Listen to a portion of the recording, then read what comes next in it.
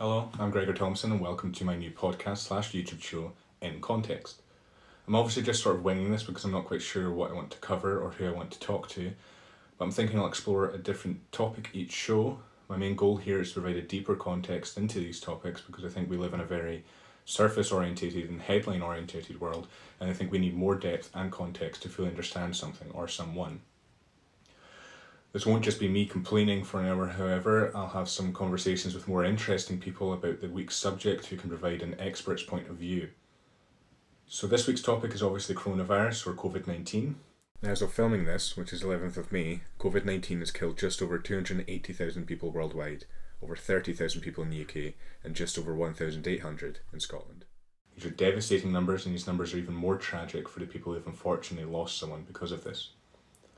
The hospitals here and worldwide have been overwhelmed by the number of people who need them, and they, alongside care homes, have been hit the hardest with shortages of protective equipment. And to me, the amazing amount of charitable donations and fundraising that's taken place, while they are inspiring to see, they show the whole world is incredibly unprepared for pandemics. Scientists from around the world for years have been warning the inevitability of a crisis like the one we're enduring now, and our governments simply didn't take them seriously. Even Bill Gates predicted this. Even closer to the introduction of this pandemic, the UK government could see the increasingly devastating effects of COVID-19 in other European countries and still chose not to introduce restrictions. This also paints a scary picture of a future that's increasingly sceptical of objective science. You won't have to look at Donald Trump and his followers to see the extreme effects of this. Remember what he actually recommended doing as a cure. And then I see the disinfectant, where it knocks it out in a minute, 1 minute. And is there a way we can do something like that by injection inside? Or in the US, Trump is allowing state governors to control their own restrictions, and some are reopening the economy at the end of this week, against the advice of scientists and basically anyone else who's considered an expert. This could show how these significant missteps could affect the death toll and the economy, which is ironic because those in charge are trying hard to protect and better the economy. But if they reopen too soon and the caseloads increase, they'll have to reintroduce restrictions and the economy will suffer even more as a result. I also want to talk about the media's handling of COVID-19. I'm constantly seeing people in hospital receiving treatments who explain their horrific experiences living with the virus, and I feel very much for these people and their loved ones, but the facts are, they're the minority regarding people who have contracted COVID-19. Most people develop mild symptoms or don't show any symptoms. I'm not saying we shouldn't be learning about the worst case scenarios, and I'm not saying these cases are not deeply disturbing. I'm saying we should be seeing people who had milder symptoms alongside those who experienced the worst. That's the true impartial picture of the virus. There's a lot of focus on the people under 40 who have sadly died from COVID-19 as well. Yes, these are terrible to read or watch, but the percentage of people under 40 who have died from COVID-19 is extremely low. Again, I'm not saying these shouldn't appear in the news, but there's a considerable amount of focus on these deaths when they are extremely rare. And lastly, I want to talk about some context about our leaders right now and their track record, so we don't make them the saviour of our nations for their handling of the coronavirus too soon, forgetting the crucial context of their past. First, I'll start with Nicola Sturgeon. In 2015, reports showed contradictions in SNP's assurances that they were improving health standards when, in reality, NHS Scotland was facing substantial problems with declining standards of patient care. This was put down to tightening budgets combined with rising costs. And let's not forget the SNP's handling of Scotland's extremely problematic drug use issues. The SNP have been in power for 10 years, more than 10 years. The deaths due to drug use in Scotland have continued growing, giving Scotland the highest amount of drug-related deaths in Europe. Scotland may have very low numbers of COVID-19 deaths, but we're definitely failing thousands of people in need who are dying needlessly. Now, we all know Boris Johnson was unfortunately in hospital for COVID-19. Unfortunately, he was given the all clear, but let's not forget his track record regarding the NHS. Remember this bus? Let's also not forget that the Prime Minister of Britain missed 5 coronavirus COBRA meetings in the build-up to the crisis. He also praised the nurses who looked after him in hospital. One was from New Zealand and another from Portugal. The praise has been welcomed, as it should, but let's not forget Johnson's Secretary of State Priti Patel's proposed points-based system for immigration, which would stop thousands of immigrants from entering the country. The NHS's reliance on foreign nationals cannot be overstated. As of 2018, 1 in 8 NHS workers were foreign nationals, and this would also stop many immigrants from joining the UK's caring professions, which are considered to be low-skilled according to this system. Luckily, experts, health leaders and trade unions have rounded on the government's new immigration policy, warning it will be an absolute disaster for social care services and put more pressure on the NHS. And let's not forget the Conservatives in general imposed 10 years of austerity, which led to record shortages of nurses and beds. Now, it may be quite obvious to some people that Donald Trump's handling of the coronavirus has been, well, less than ideal. What with the whole disinfectant injection thing, denying science, and of course this. But I think importantly, anybody right now and yesterday, anybody that needs a test gets a test. They're there. They have the tests, and the tests are beautiful. So surely we'll look back on Donald Trump as the third president to be impeached, the coiner of new words, and the one who simply couldn't care less about the media's questioning. When this was mentioned to me, I said I was delighted that I get to have the vice president helping in this way. Delighted. Absolutely. Will you answer a few more questions? Not tonight. Now, since this week's topic is the coronavirus, I thought I'd interview the most important people during this crisis, the politicians. I'm just joking. It's the frontline workers, the ones who are saving our lives, helping the most vulnerable, and going to work every day to make sure we are all safe. My first guest is a nurse for the NHS and what has become the epicentre of the COVID-19 in the UK, London. Where are you now? You're in London, right? Yeah, I'm in London. I'm living in southwest London. Right. And I'm guessing it's very stressful now because I've heard that that's the epicentre for the UK. What, London? Yeah. Yeah, I mean, London's a major city, isn't it? On the global stage, so everything's bigger in London. So all our cases are bigger, our sort of deaths and stuff like that are bigger, and people are reacting to it like it's not that big of a deal, which is a lot of fun. Interesting.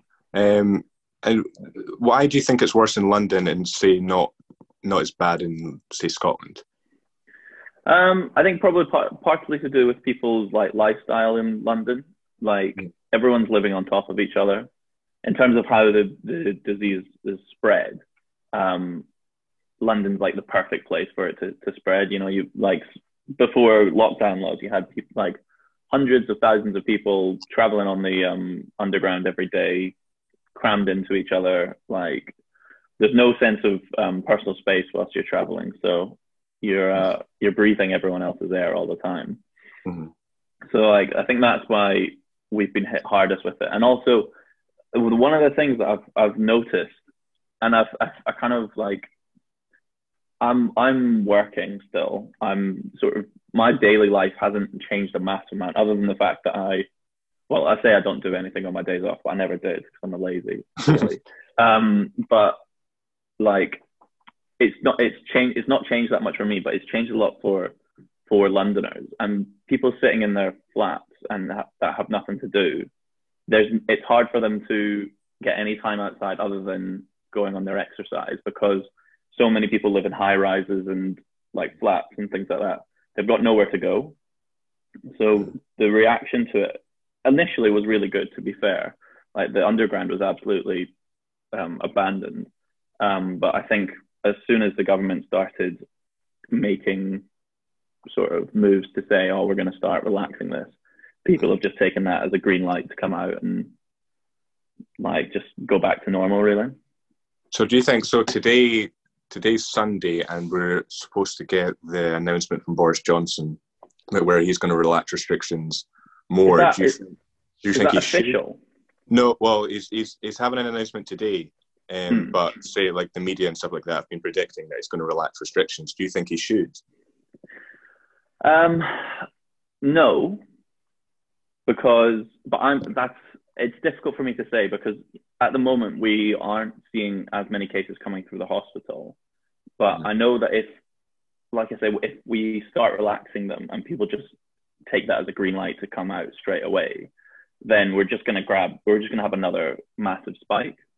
We're going to have that second wave that people are talking about, and it's going to be harder to then say, actually, we need to roll this back up again and, close down businesses, get everyone back in their homes. I feel like until we're 100% that we are sort of over the worst of it, we need to keep at least something in place. I know that when everything opens back up again, they're not going to be like, that's it, everyone out, straight to the pub. But that's kind of what we're gearing up for, because of how people have responded to the sort of rules so far.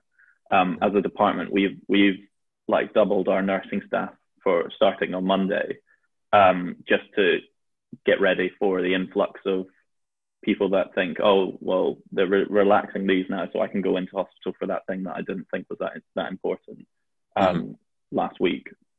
And people are going to go start seeing their mates and getting drunk and fighting and stuff like that. So we're going to see we're expecting to see like a spike in that as well.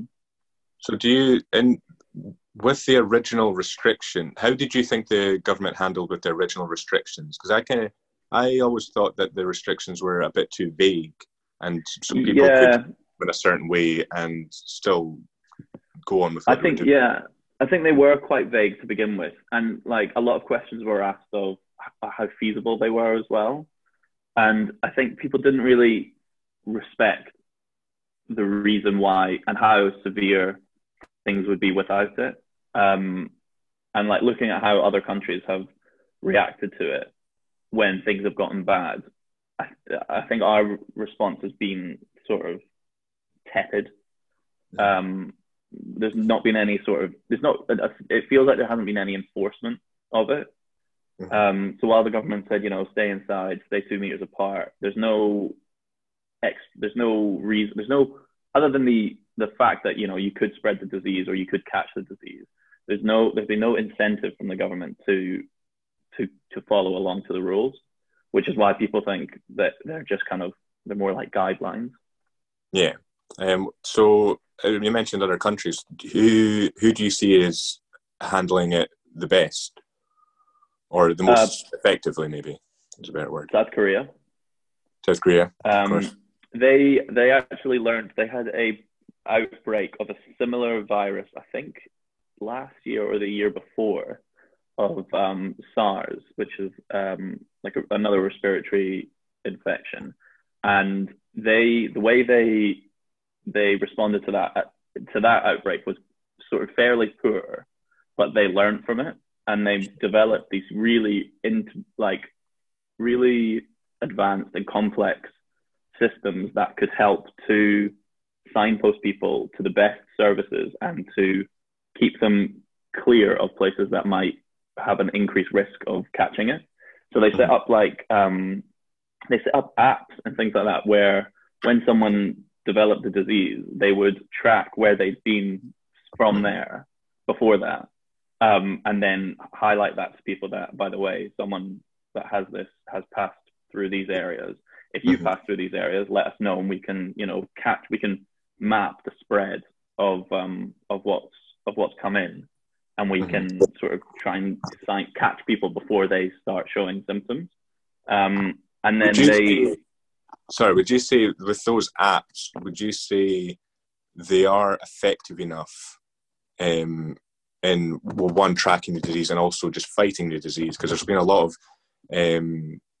kind of people scared about the whole privacy aspect of it. Do you think it's effective enough that we should give up that kind of I mean, look at however many thousands of people have died from this, and there's always going to be the cry of is this infringing on our rights? But 20,000 people have been killed. But is it 20,000? Well, we're close to 30,000 now in the UK. Yeah, have been killed by this disease, and if you can't sacrifice a bit of monitoring where you're going, then I feel like I personally think, yeah, sure, why not? I've got nothing to hide. I'm fine for people to watch me go to and from Tesco every day to get a meal deal, and they're happy to take that information. But some people might not be happy with it. The South Korean government put it into place. I think they made it pretty much mandatory, and you can just look at their numbers, how well they have responded to it, and how low all their cases and deaths have been, and how quickly they sort of flatten their curve. Right. And so you yourself, how are you finding quarantine at the moment? I'm guessing since you're going to work every day, it mustn't be too different. Yeah, like I say, I'm still working. I go to work. I work with an amazing team of people who I get on with really well. So I'm still essentially seeing my friends. I'm still essentially, doing the same job I was in a altered capacity, but I'm still doing the same sort of things that I was. So I feel very fortunate in that I haven't had to alter my life like a massive amount. But yeah, so I'm kind of doing all right with it, actually. The other aspect of it is, of course, what we're dealing with at work is, really unprecedented. It's it's heartbreaking at times. And it's also quite close to home, because we know we've had some members of staff, some members of the ambulance service that we know who have gotten sick, and a couple of people who have, passed away, which affects everyone, because we're quite a close-knit team working in the A&E. We go through a lot of stuff together, and it sort of brings us together a lot. So when someone we know gets sick, it affects us quite a lot. But again, we're such a good team that we're all supporting each other, and and sort of keeping ourselves going, which we kind of have to. We don't really have the option of going, actually, I don't really want to deal with this. Yeah. It's kind of our job. And so, where you're working now, what's the PPE situation there? Do you have enough PPE, or have you noticed any struggles with that? We've had struggles every now and then, but we've been, on the whole, our matrons and our sort of senior staff have put in really clear guidelines on what we should be wearing and when we should be wearing it, and they've sort of allocated the proper, like the best PPE that you can have, which is obviously in the highest demand. They've allocated it correctly to the right places, to the right people. And so we've actually been okay with PPE. As far as I'm aware, like that's just from me walking around the department and going, oh, I've never had an issue getting like a mask or anything like that. Whether or not that's a hospital-wide thing is another matter. But we've been quite lucky with it. And like I said, we've had the leadership that have, from the top down, have been quite sensible with it. Mm-hmm. And one of the things I've mentioned in the intro was Priti Patel's points-based immigration plan that she introduced. Mm-hmm. I think it was just before lockdown. And I was curious, in your experience, how significant foreign nationals were in the NHS, because I did say that they were very significant, but I mean, I don't know from your perspective. Foreign nationals are the absolute backbone of the NHS. If everyone that wasn't born and raised in the UK suddenly left the NHS, we would have maybe like 10% of what we've got at the moment, because that comes down to also like not just nurses, doctors, things like that, but like radiographers, porters, cleaning, kitchen staff, everyone that works in the hospital. On the whole, it doesn't come from the UK, and I think what with the Brexit vote and how that sort of turned out, people working in the NHS feel a sense of sort of not dread, but like, where do I go? Where do I fit into this whole system now? Because I have worked here, I've put in my hours, and now my future is sort of up in the air. So I think like I struggle with any sort of increase in immigration control, because the more people that we can have in, and the amazing people that do come here, the better our country is at the moment, especially in this pandemic. If we had somehow, worst case scenario, if we just kicked everyone out again, it would have been a completely different story. It would have been chaos. Mm-hmm. Are you watching much news at the moment? I try and steer clear of it a little bit, mostly because it's kind of like why I don't watch 24 Hours in A&E, because I go to work and I deal with this stuff, and then I come home and I kind of don't want to think about it anymore. Right. So I try and keep up to date with the main sort of headlines, and as much as I can, I try and pop into the daily briefings. But for the most part, I'm just kind of happy to deal with what comes in the front door. Right. And from what you see on the news, how do you think it's being handled? I think it's in terms of what? Well, some of the things I said in my intro were, because I'm watching the news like every day, and I'm reading it and watching the TV news and the press briefings and stuff. And the thing that I've noticed is there's been a lot of attention on the people under 40 who have died,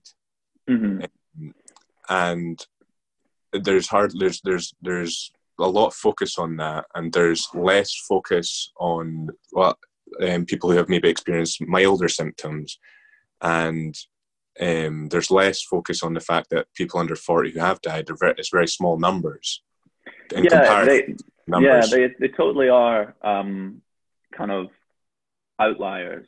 The majority of people that we're seeing coming in with it is people in their later life, especially those who are coming in with bad cases of it. They are people, again, that are coming into it later in life. It's not unheard of that we're seeing younger people with it. They are having sort of, on the whole, milder symptoms. But yeah, there are outliers that sort of catch you out of nowhere, where you might have a young, fit rugby player or something who's randomly just catches it and gets really, really sick with it. Do you have any idea why that is, for someone to be fit with no health conditions or anything like that? Or is it no idea. It seems to be a completely arbitrary disease that kind of just that'll pick on someone and decide, actually, you're going to get it really bad. And like, I think not a lot has been said about how many people have had it and gotten over it, because so many people have. So many NHS workers have had it, self-isolated, and had a fever or had a cough or been pretty much fine with it. I mean, most people, I think it's something like 40% of cases will go asymptomatic. So the number of people that are having it, getting over it, and sort of getting back to normal life is probably not quite talked about as much. But I don't think that's a terrible thing that we're not sort of saying, oh, it's fine, some people are getting over it fine, because people need to understand the gravity of the situation. So without being sort of dishonest, I think keeping people abreast of how bad it can be is probably not a bad idea. Right. Okay. And how do you feel about the clapping for the NHS? Does that feel good for you? So the clapping for the NHS thing is a funny one, because I personally, and I don't want my feelings on the matter to affect someone's case, affect like how someone responds to it. But initially, I hated it, and I hated it because it just felt like a bit of an empty gesture. Not from the general public. I love the fact that the general public are, getting out and being, thank you, or saying thank you. But it just felt like an incredibly empty gesture from people who haven't supported the NHS in the past. Right. And it felt I'll say a little bit, very contrived, and it felt a little bit like they were sort of not talking down, but just not honest. And I told my mum this, and she was like, oh, that's fine. And then she texted me the next week and was like, by the way, I'm not clapping this week.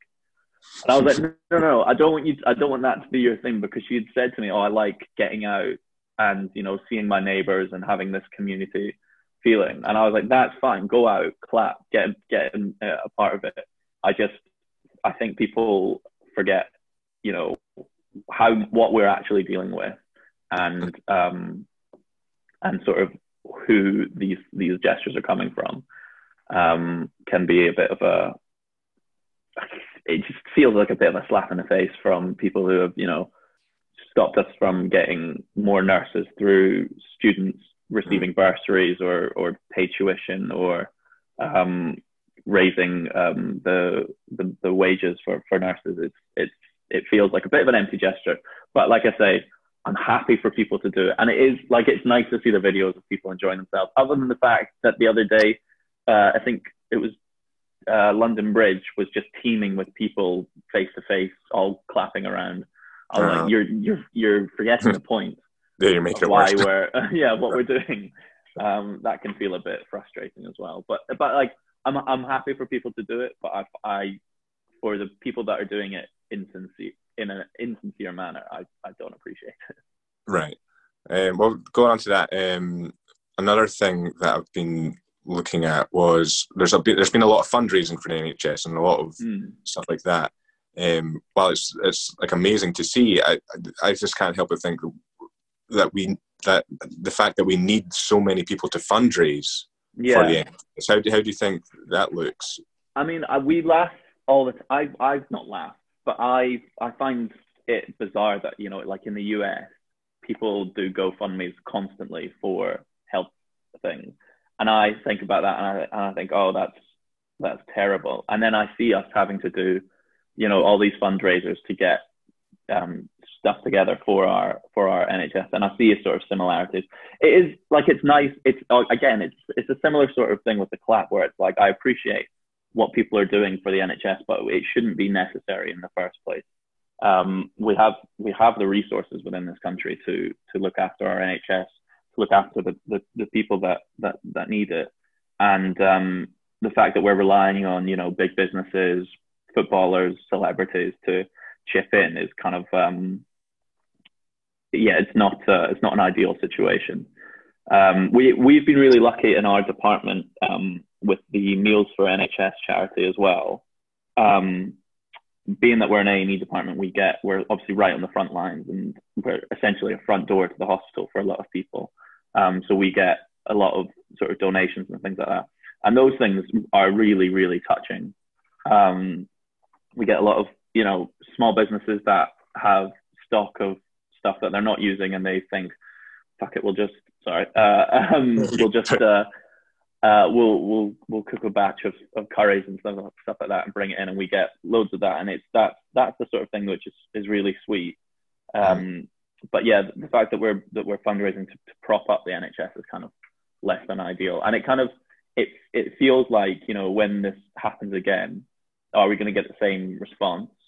And if we don't, what's that then going to look like sort of further down the line? Is this need for charitable organizations to be the fourth leg of the NHS? Can they do that in a long-term basis, which is a bit scary?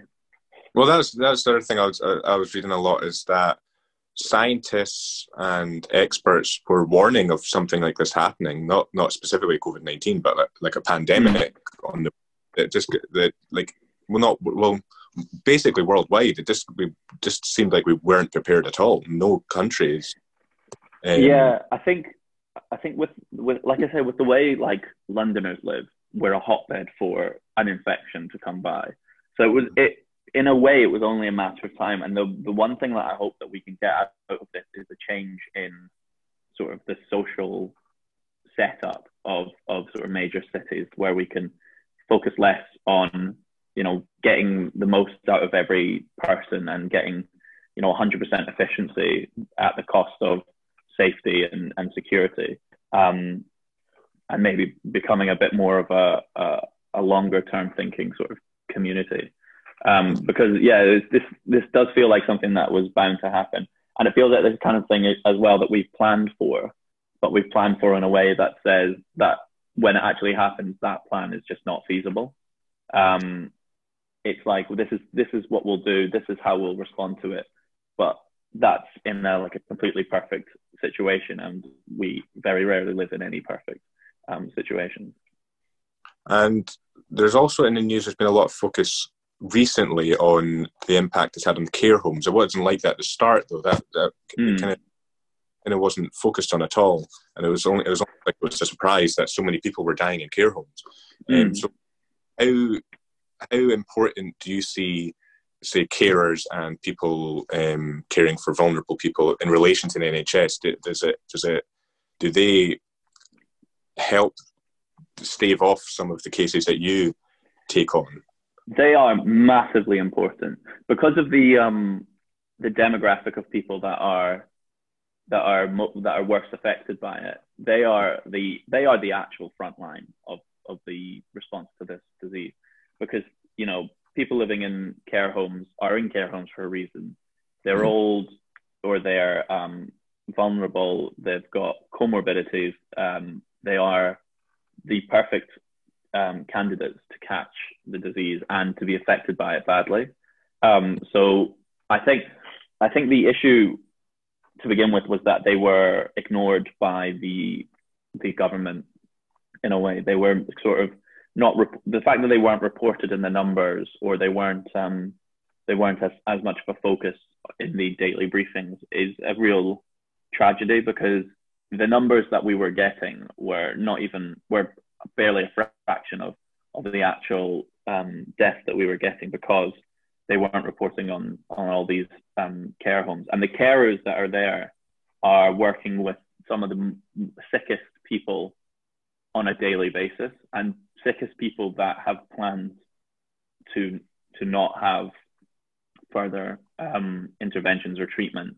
So they're working with people that are always unwell, but that they know have a good chance of not making it through a flu season or a global pandemic, depending on which end of the scale they're working with. Right. And so through lockdown, have you had any realizations or like epiphanies or anything you've kind of realized about your life that you wouldn't have noticed before? Sort of. I mean, it's just put a whole, like, my daily existence into a different sort of light. I kind of have been happy just doing my thing, and getting to do the things that I love, when I get a chance to.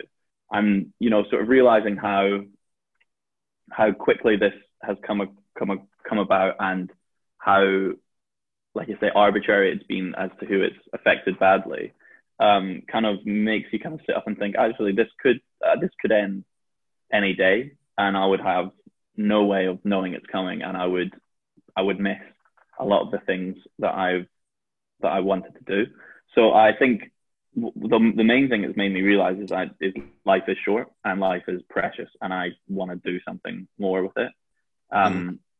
Like I said, I love what I do, and I love the people I work with, but I've still got more stuff to do in my life before I'm ready to sort of settle down. So it's kind of made me realize I want to go see the world. I want to go, experience more things before the next global pandemic, or the next, the next year. Basically, I want to get out and see the world again. So yeah, that's the main thing. It's kind of made me realize I've got to do stuff with my life whilst I've got the chance, because something like this can come along and totally screw everything up. Yeah. What about you? Have you had any major sort of realizations? So I noticed, just because I'm lucky that I'm able to just sit in the house and do nothing. Well, not do nothing. I'm trying to stay busy, but I've kind of noticed that for like the last few years, it's almost been like I've just been moving through life without any conscious thought. It's just, and then now having this kind of, it's almost like a reset where I've been able to kind of think properly about where my life is now and where I want it to go. And that's why I thought it would be the best idea just to start this now, and just pick it up as I go along, because I hadn't had a name for this yet, or even what I was like covering. So it's made me think that I should probably get started on stuff like this, kind of career stuff. Like I made a website and I'm starting this. So I think a lot of people will have that sort of realization as well. Yeah. Because it's such an unprecedented sort of scenario, and it's something to happen on such a massive scale. Yeah, I think you're not the only one that's going to be having a look and taking stock and figuring out what they want to do. There's also, I'm trying to look at the life I've got in like grateful terms, because like you're saying about people in high-rise flats, I'm lucky enough that I'm in a house where I've got a garden out back where I can sit there if it's sunny, and stuff like that. So I'm still taking stock of how lucky I am in the situation as well. So how do you see, well, maybe not how do you see it, do you have any ideas of what would be best for easing restrictions? Because there's been ideas of younger people being allowed out first, stuff at pubs where people are only allowed 2 drinks and then you have to move along. Yeah, it's difficult, because you don't, I think when people are ready to be let out, they need to be given not the freedom, but they need to be given the trust to still take things seriously. So that's why I say, like, until we are 100% sure that we're over the worst of it and that we are protecting people against sort of a second wave, then I think, the lockdown should be sort of kept on for a little bit longer. With regards to, easing it, I think we don't just, like I said, we don't just go from this to life back to normal. I think people need to continue working from home for a while. I think, pubs, clubs, things like that, unfortunately, should probably stay closed for a little bit longer. One of the biggest sort of worries and not frustrations, like one of the biggest things that people have been nervous about that I've been working with is the lockdown easing.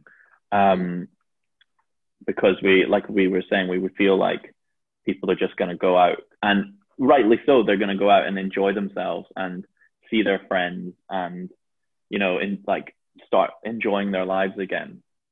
And I wouldn't want to take that away from anyone, but I would want to say, we need to remember that this is a fluid situation. This isn't just going to, once we've eased lockdown, isn't the end of coronavirus. It can come back, and the second wave could be, could be nothing, could be huge, and people need to be prepared for either sort of eventuality. So I think easing is the right word rather than ending. Easing is definitely the word to sort of slowly let people out. I think, again, it was difficult especially in London, during the lockdown laws for people to say, for the government to have shut parks and sort of public spaces, because, again, not everyone has somewhere that they can go out and get outside for a little bit of exercise. I would have loved to have seen the parks closed, because when I walk around London at the moment and I see them teeming with people who are, not observing 2-meter rules or not wearing any sort of protective masks or anything like that, it can be quite disheartening. But I think that easing the lockdown is the key thing, is that we don't just sort of drop straight out of this and back to normal life. Mm-hmm. And speaking of masks, do you think the government should be, so the Scottish government have been recommending that people wear masks if they're going out to the shops? Do you think the UK government should be doing the same?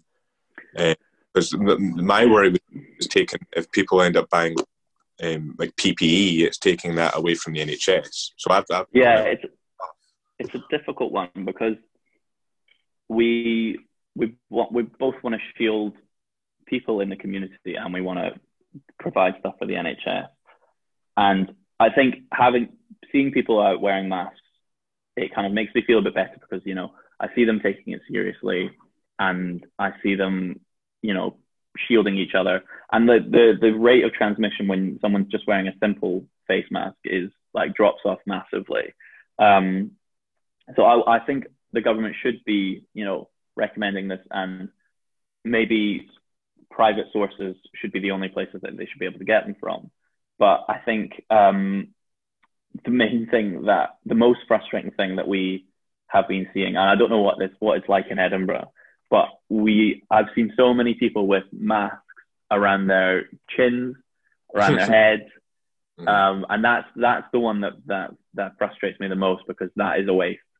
I would never see someone having a mask and going out to do their shop or to get a bit of exercise with a mask on as a waste, because it's doing the job that it needs to do. But when someone's, walking around with a mask, hanging off their ear or in their back pocket, then I do see that as just a complete waste. And so it's kind of like, it's finding that balance of providing things to, fight these disease, not only in hospitals, but in the community as well. And also making sure people are using it properly and not wasting it really. Why do you think at the start, when COVID-19 was being talked about, people were saying the masks didn't do anything, like it wasn't going to stop them at all, and now it's like everyone is now saying that we should be wearing them? I think to begin with there wasn't enough data, because this is a new sort of disease that we're dealing with. It's difficult to gather any sort of reasonable data on what the transmission and on how it's transmitted and at what prevalence it's transmitted from person to person. And I think, if you said to everyone, oh, you should wear a mask, everyone would go out and buy a mask and we'd have massive PPE shortages. So until you can say wearing a mask 100% will definitely, reduce the rate of transmission, then I think it's fair to say we need these in the hospital where, the sickest people are and the people that are dealing with it the most are. Then yeah, it's fair for us to sort of want to divert those. But once we have data to say, actually the rate of transmission can drop by, factors of tens of percent, then yeah, I think people should be allowed to be wearing masks and should be sort of encouraged. Mm-hmm. And so what we'll just finish on is, what advice would you give members of the public at the moment? Take it seriously. Recognize it as the alien situation that it is, and looking at how much of the world it's affected. You need to take it seriously and understand that this is not the end.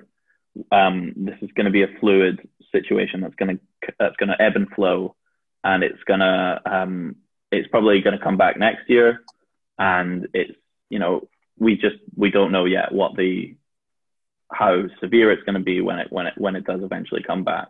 So yeah, take it seriously and just keep clapping as well if you love it.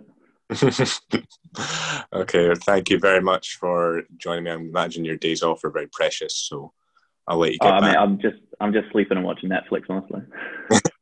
That's important, though. Yeah. Well, you need your R&R, don't you? My next guest is a mental health recovery worker, a vitally important role, especially at this time. We're all struggling in some way, not being able to see friends and family, but for someone who is already severely struggling, it must be extremely difficult during this crisis. So having these workers in place also saves lives alongside the NHS. So here's my conversation with Ross Murray. So thanks so much for doing this. I imagine your free time is really valuable now. Yeah, it's all right. It's all good. Quite happy to do it. So so first of all, what does your job involve? Out with like COVID-19, just in general. So my role, I am a mental health recovery worker. So I help people who suffer from mental illness kind of get back into their normal everyday life. Normally I work with people who come out of the hospital and kind of need that wee bit more help to live by themselves, or wee things like that seem so small to us, but it's such a big part of them living a valuable life outside in the community. So basically I work with individuals from 20s to 70s, so it really ranges, but it's a really, really satisfying job to do. How's COVID-19 changed your work? Well, it's quite difficult because keeping a distance from everyone is a big issue. I mean, ultimately, the job that I do is to try and get people out and about and in their communities and meet new people. So this is really kind of the opposite of what I'm used to doing. So it's made it really difficult to try and get people involved in their communities and kind of progress. But we keep chipping away, and there's still stuff we can do so that people can find value in their life. Yeah. How are the people that you are helping? How are they coping with COVID-19? I think everyone's kind of the same. I don't think anyone really understands what we should be doing. I don't know if government guidelines are all a bit over the place. At least Scotland's a wee bit more structured, but overall, it's all about up in the air. We know what we should be doing, and we try and encourage the people that we support to be following these guidelines. But ultimately, if the importance of going out for a little walk around the block is what we're really encouraging, because it's so important for people's mental health to be able to get out and get sunlight, and even see a different room is just so important. So we're really trying to encourage that. Ultimately, our role is really to balance up the options, as the risk of getting the virus compared to their mental health decline. So we need to find a balance in that and encourage them to do what's right for them, ultimately keeping them safe as well. When you mentioned the government there, how do you think, well, we'll start with Scottish, how do you think the Scottish government have been handling it? Really well, actually. Really well. I'm quite glad to see that politics has kind of stayed, so far has stayed out of it. And we're just, I feel that, the Scottish government has done a really good job at keep making clear what we should be doing, and it really seems like they are not putting the economy first, and they're putting people's lives and safety first, which is really great to see. And it's good to have confidence in our government, which is rare to say. And what about the UK then? Is there a difference? Well, yesterday was just the first of Boris coming out and changing the new rules. Their new slogan is, I feel it's ambiguous. Just interpret as you will. And I feel like it's not really. It looks like it's the way it reads is that they are no longer accountable. Be aware of whatever the safety thing is. But that's like putting it on us or the English people as them. They can decide if they ultimately get the virus, then it's their fault. They weren't alert or whatever it is. So the clear goals that set out initially was, I think we should have kept that right till the end. And what about PPE? Are you using that where you work? Yeah. Has there been shortages there?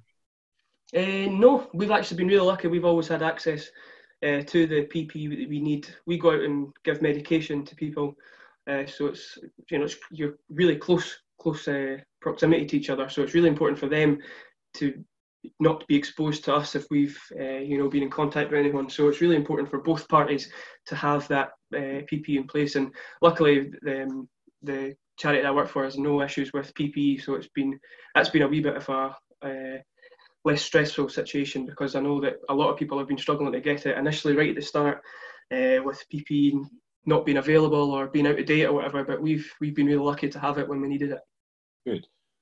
So what are the main difficulties in your work at the moment? Is it just trying to keep social distancing or not being able to go out with the people as much? Yeah, well, that's the big thing. The biggest difficulty we're finding is ultimately, as a recovery worker, I work with people to help them recover. A big part is going out in the community and doing, going out for coffee or going out for a meal or, wee things, going to the cinema.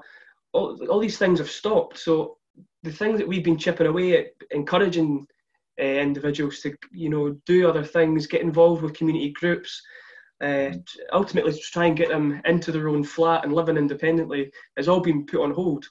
So our role has kind of changed in the fact that we're not trying to, or we're obviously trying to progress them, but it's not so much involving them in other things, but it's to make sure that their mental health is still on track. When this is all over, we don't want to see a decline in people's mental health, because ultimately we've failed at our job. So we have to balance up between the virus and what we can still encourage people to do, and really, really trying to avoid their mental health declining. Mm-hmm. And have you been watching the news at all, or paying attention to it? I've been watching the big announcements, and I watched it quite a lot at the start, but it's new information every day. It gets too much. We need to have a break from it. It's not healthy. That's the big thing about nowadays our culture is, we're seeing our social media, we've got the telly on, we've got every access, we can access anything at a click a button. And maybe 20, 30 years ago, it wouldn't have been like that. So it's a different type of world to have a pandemic in. So yes, I think it's easy just to constantly going to be checking Facebook or Twitter or news profiles or anything, and it's I don't think it's healthy to be checking it constantly. So I've been keeping up to the dates, but not going overboard with different information. Yeah. Why do you think it's not healthy to keep looking at the news, especially at the moment? I mean, it's just any type of information that's constantly changed. I mean, it's a pandemic. We've never seen anything like this before. So our anxiety levels and we're all scared. I mean, it's not a normal thing. So to be constantly checking that and reinforcing that in your head, like, it's a scary thing, we're scared. It's really, I think it's healthy to take a break from it. Obviously, check up, do your research and try and understand it best you can, but not to overwhelm yourself and worry, because there's nothing we can do about it. We only can do what we can do personally. So try to kind of almost forget about the big picture all the time and focus on ourselves. And do you think at the start there wasn't enough focus on the caring professions, and a lot of the focus was on the NHS? It should be somewhat, but do you think there wasn't enough focus on caring professions? And even still, like your profession, I hardly ever see anything in the news about mental health or anything like that. So do you think there's not enough focus there? Absolutely, but I mean, it's the same when there's no pandemic. There's not enough focus on charities that do kind of the social side of any health. The importance of going out or to interact with other people. But I think the NHS should be the focus. It's right at the top. It's the most important thing. Absolutely.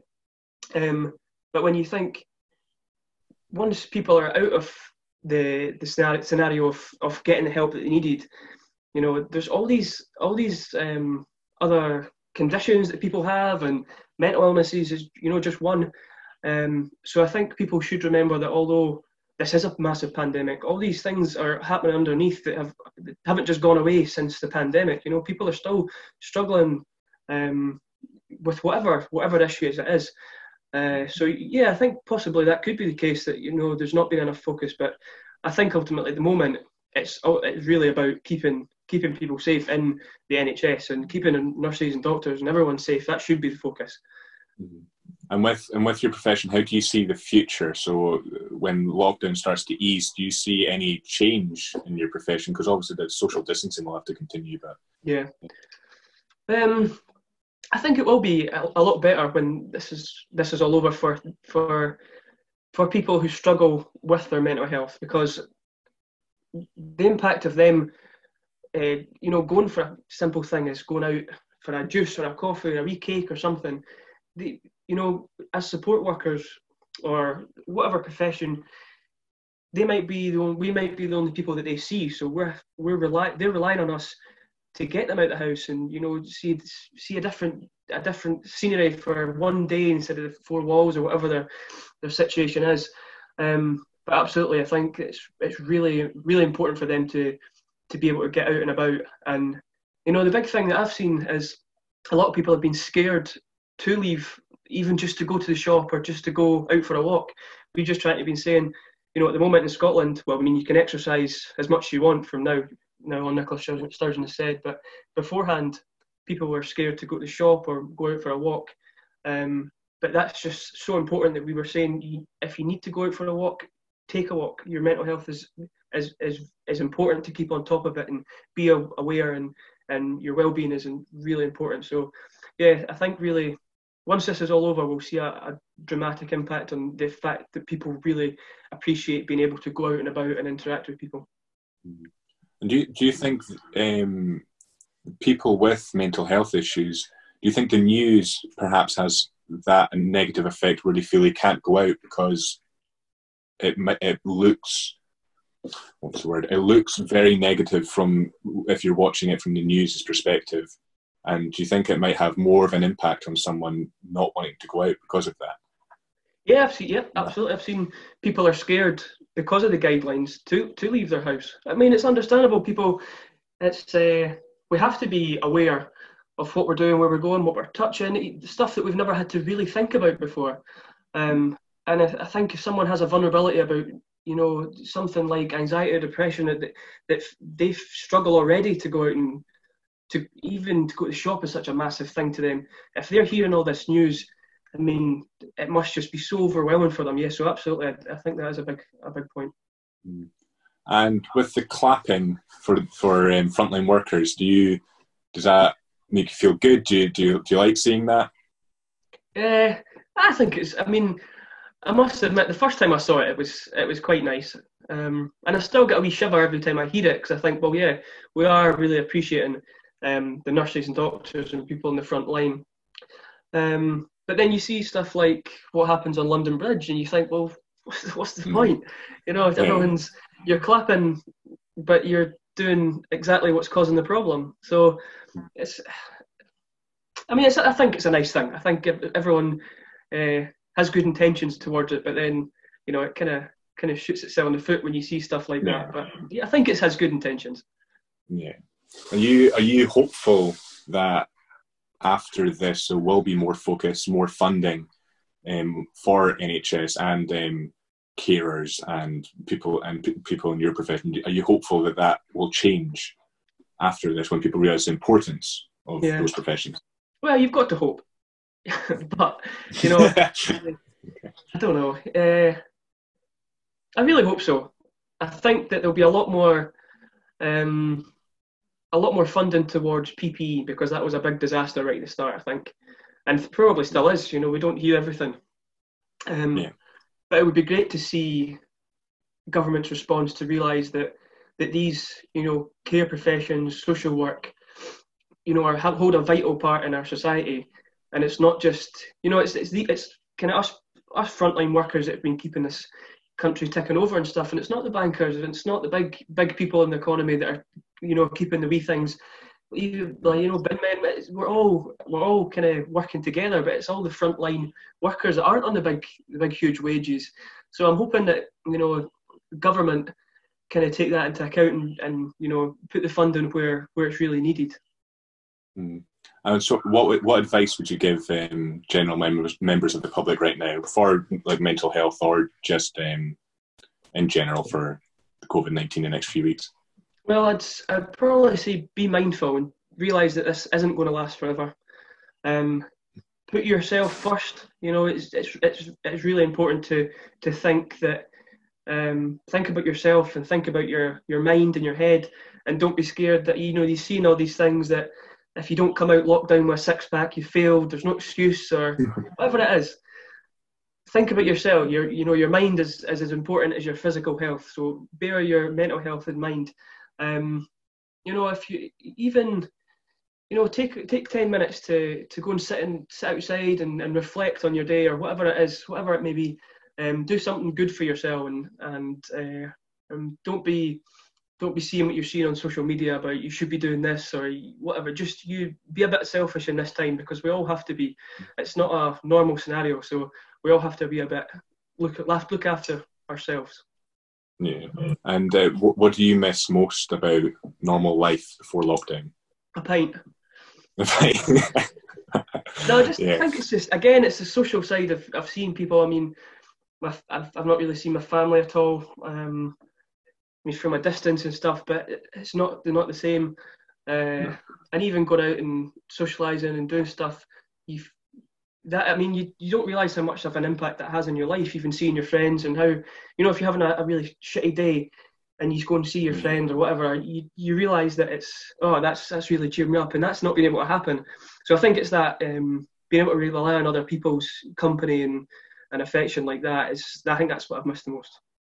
I suppose that'll be the silver lining of it, though, because that means when we come out of lockdown, we'll appreciate those things more. Maybe we weren't conscious of that beforehand. Absolutely. I think we will see a good outcome to this. I think we'll realise the importance of meeting up with our friends and doing that wee bit extra, because we've seen what it's like without it, and we see what we're missing. So I hope that's the outcome of it. And lastly, have you had any realizations or epiphanies about your life through this lockdown? Have you noticed anything that you hadn't noticed before? Probably just the fragility of our lives. You know, everything can come to a standstill, which no one would ever expect. I think the biggest thing is that the realization that how much of an impact this has had. It's never, big companies don't close unless there's a big issue. You know what I mean? They're not going to lose money, stuff like that. So that's really shocked me. You know, the import, like the how big this has been. And when we look back at it, we'll try and find the positives in it and realise that kind of people did come together a wee bit. And although we couldn't see each other face to face, everyone it feels a wee bit different. You know, people are looking after each other a wee bit more. So I hope that's what we look back and see this time as. Well, that's a good point to leave it at. So thank you very much for your time. That's all right, my man. Right. Take care, and hopefully we'll see each other soon. Yes, look after yourself. My last guest is Johnny Thompson, who is a customer assistant at a supermarket. The people who are working now to provide us with food and other important items are somewhat overlooked, but are very significant at this time and deserve praise alongside the NHS and carers. So here's Johnny Thompson. Right, so what's your job? What's your job at the moment like? How's it changed? So, originally I was a foods customer assistant, but because I have asthma, when this all started, I obviously flagged that up as a concern just because of the amount of customers. So then I got told I could work in the backstage area, so like unloading the delivery vans and such, and then like bringing stock into the floor and stuff, just so I'm away from the customers.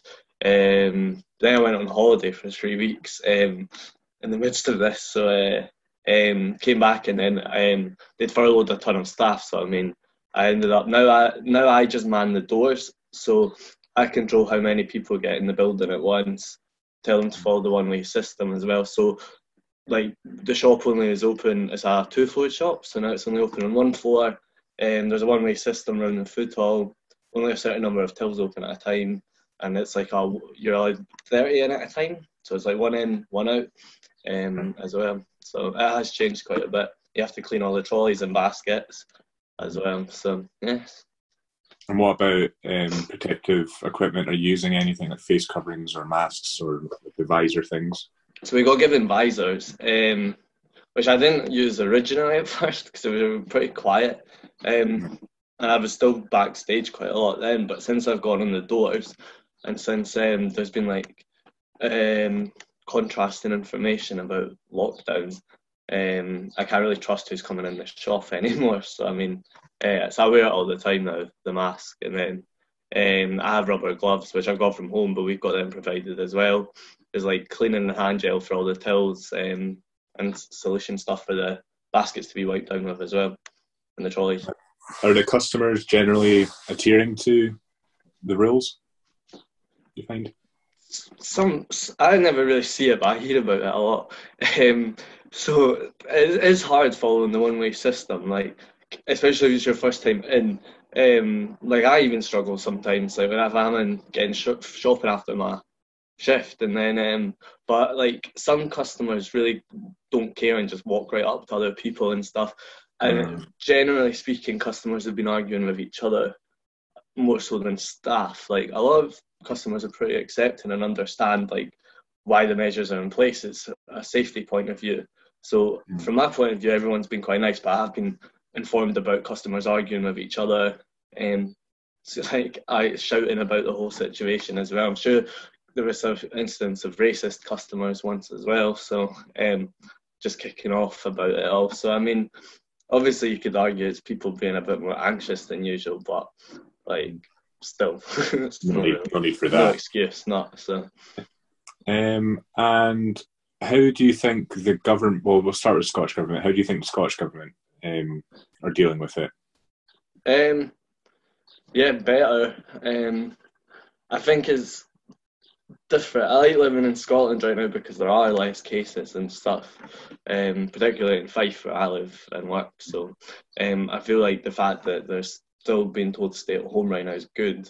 I think that the measures that were put in place were good. She seems to have acted faster than the UK in a sense, but not fast enough in some aspects. Like, should have been happening ages ago. So, but given what there is, I feel like I'm rather be in Scotland right now than England. So I'm happy I'm up here. And what about the news? Are you watching a lot of news or reading any news? I read a bit. I used to watch it like every day, but I've just kind of switched off and zoned out a wee bit now. I've got a bit fed up. Like, I just take the gist of the main headlines and stuff, because I'm not furloughed or anything. Like, life's pretty much the same still for me. It's just a bit more. I have to have to be a bit more precautious when I get home from work, like clean myself down, like go for a shower and stuff. But other than that, like, that's the biggest change to me in regards to that. And do you think there's enough focus on workers in supermarkets and stuff like that for praise, or just in the news in general? Probably not. I see a lot of people like that I've worked with over the years in different stores are quite like, and I think they're having a harder time. I'm lucky I'm in a high street store, so it's much more quiet. But when you've got similarly like your proper food specific stores, I know they're a bit more chaotic in terms of like busyness and stuff. So I think in the grand scheme of things, it's maybe a forgotten kind of key worker. It's kind of recognised. It's more recognised than like postmen and stuff, and bin men and that, and other little like other jobs as well that you wouldn't necessarily think of. But it's also not the most appreciated end, which is fair, because it's also like you could argue like food providing is good, but it's also not saving lives at the same time. No, you could argue that. You could argue that, yeah. I don't. And so you personally, what are you? Is there anything you're finding is getting you through it, or is there anything you're doing at home that's getting you through it? When this started, I had my 3 weeks holiday off, and I was like, I guess it's this year isolation. So I took up tons of like, I can play piano, so I was trying to get good at that again. Start drawing for people, which I drew for you. Oh, thank you. I'm needing the love. What else have I been doing? I've been reading. I started an online course in like employee management and HR kind of management, just because I know there's going to be a big deal when this is all over, and I've got my legal background as well to aid me. So no, I did actually take on a lot of new hobbies and stuff, but then I did buy PS4 last week and it just came yesterday, so I mean it's probably all gone out the window now, that's set up, but still it was nice. Have you had any kind of realizations or epiphanies about your life during lockdown?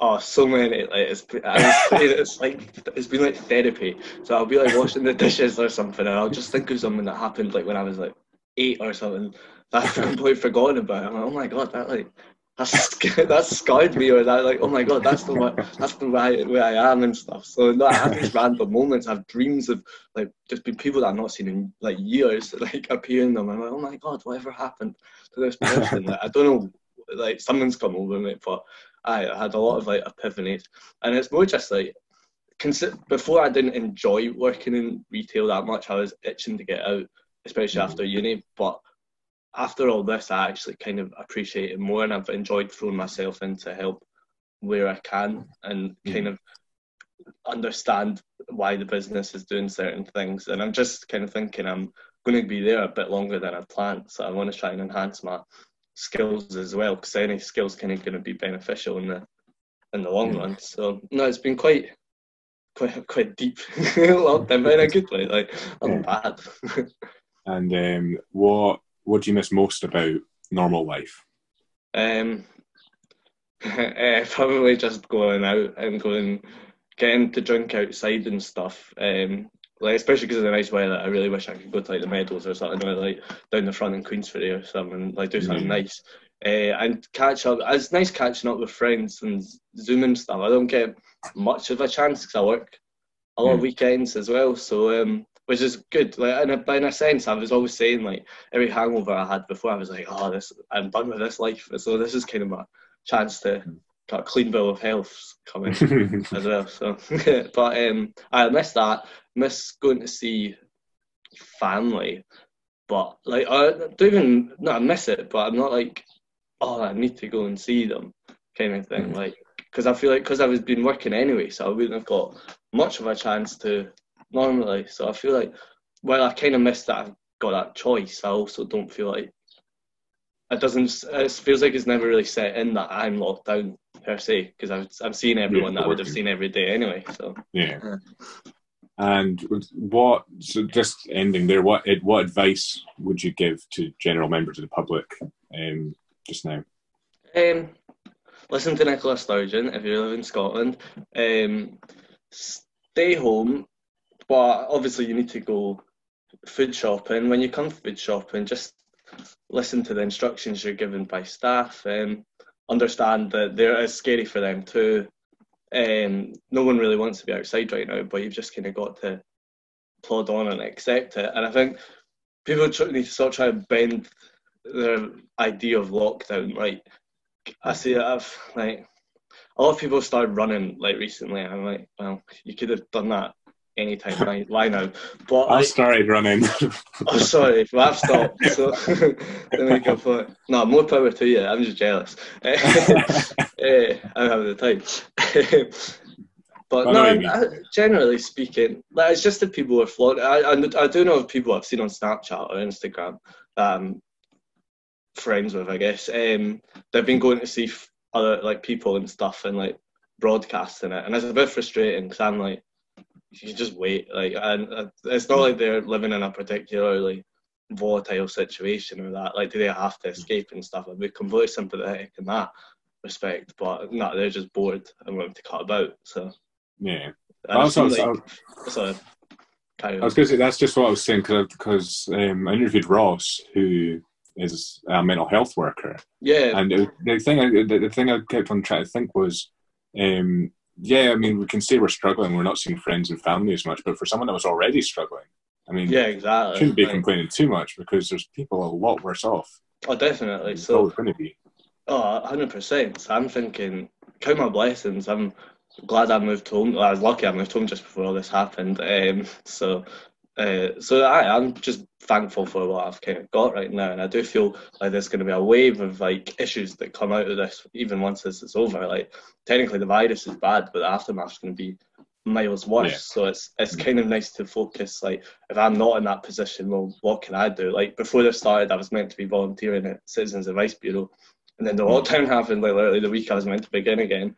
And it's like, all right, but that's going to be in such high demand once this is all over. Like, whatever life's going to be like after, it's not going to be the same, and people are going to struggle with that. So yeah, it's good that like people can think how to look out for others as well. So you make a good point, and that's a good time to finish. So thank you very much for your time. You're welcome. I'll let you get back to your free time. Anytime. Back to GTA on the PS4. See you later. See you later. So that's the show. I realise it's long, but you can't provide a deeper context in half an hour. I want to thank my guests, Ben Cook, Ross Murray and Johnny Thompson, for their insightful and thought-provoking conversations. I'm very lucky to have friends in these key roles who are willing to help me out. I also want to thank them and all other key workers for their work during this pandemic. If you didn't go to work, we'd be without food, care and safety. I also want to thank you for watching. If you enjoyed this, please like and subscribe. It means a lot and would mean I could keep filming shows like this with your help. For more of my work, including short documentaries, articles and academia, visit gtmedia.uk, and to stay up to date on all my uploads, follow GTmedia UK on Instagram. So stay safe, take care, and I'll see you next time for In Context.